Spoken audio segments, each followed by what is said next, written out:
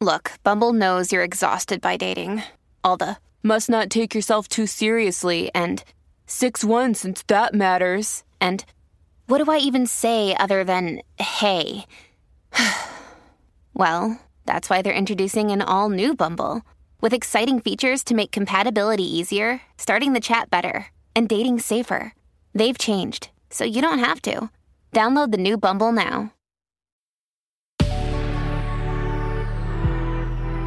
Good risings. I'm Liz Earnshaw, and this is Hash It Out.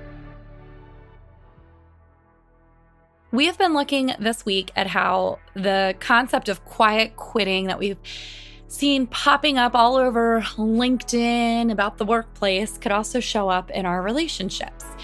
And today I want to dig into some of the reasons that people might quietly quit their relationships, which when we're thinking about that, we're kind of thinking about relationships where somebody gets complacent, they stop putting in the effort, and they aren't really showing that they want to make things work or to improve things. And they're doing this instead of just ending the relationship.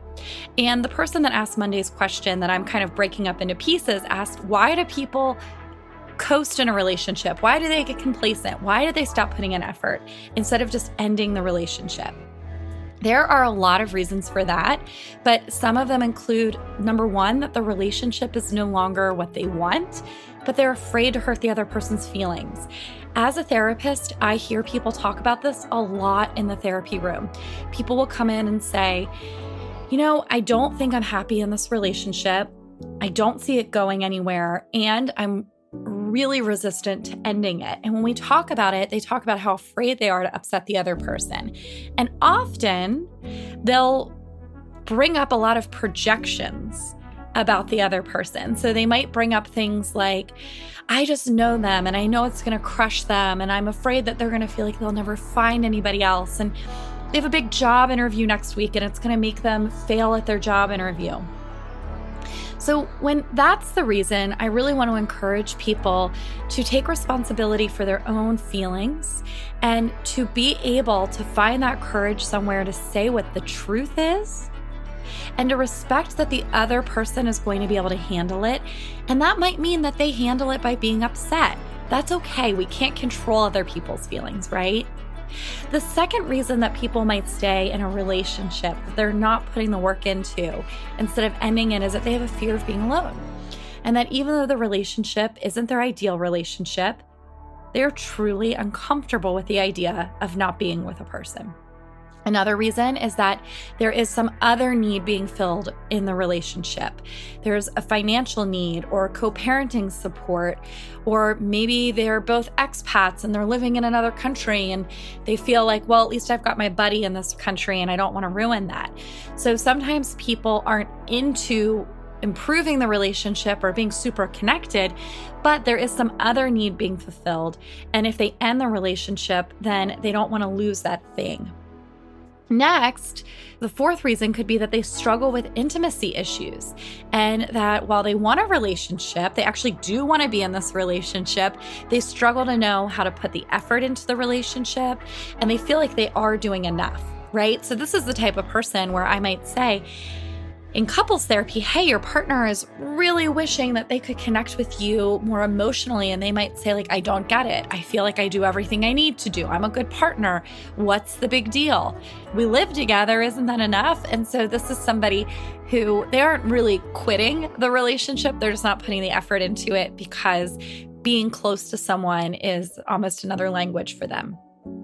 The next reason is that they're angry with their partner. They're really angry about something, and that they don't necessarily want to end the relationship, but they have become complacent or they have coasted in the relationship almost as a way to, quote, get their partner back. And so I'll hear this a lot in therapy. Something will have happened a year ago, 2 years ago, and a partner will be saying, I get that what happened was upsetting and you're upset with me, but ever since then, you've been disconnected from me, and I really want to be connected to someone. I don't want us to be so disconnected. It seems like you don't even care anymore. And the other person will actually say things like, well, you hurt me and I don't feel like you deserve that now. And so there's this quitting the relationship without actually quitting it, right? And then lastly, there could be a habit developed over time based off of the way that the dynamics have played out. Sometimes this could have been developed during a period of time where there had to be focus on other things. Maybe you had a kid, or maybe someone in your family was really sick. And so there wasn't the effort being put into the romantic partnership because you had to take care of other more urgent matters. And then it became a habit. So there's a lot of reasons that people might coast in a relationship or settle in a relationship or not put effort forth. And tomorrow we're going to talk about what you should do if you start to notice that you are becoming complacent, that you haven't put in the effort, and what you need to do so that you're actually living within a relationship that feels good for you, or you're taking steps to end it.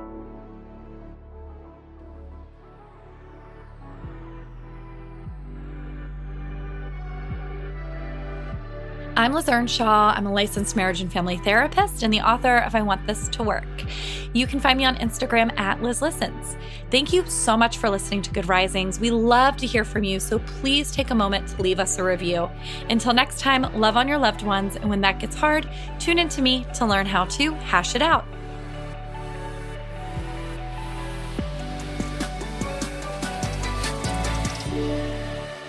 Good Risings is presented by Cavalry Audio.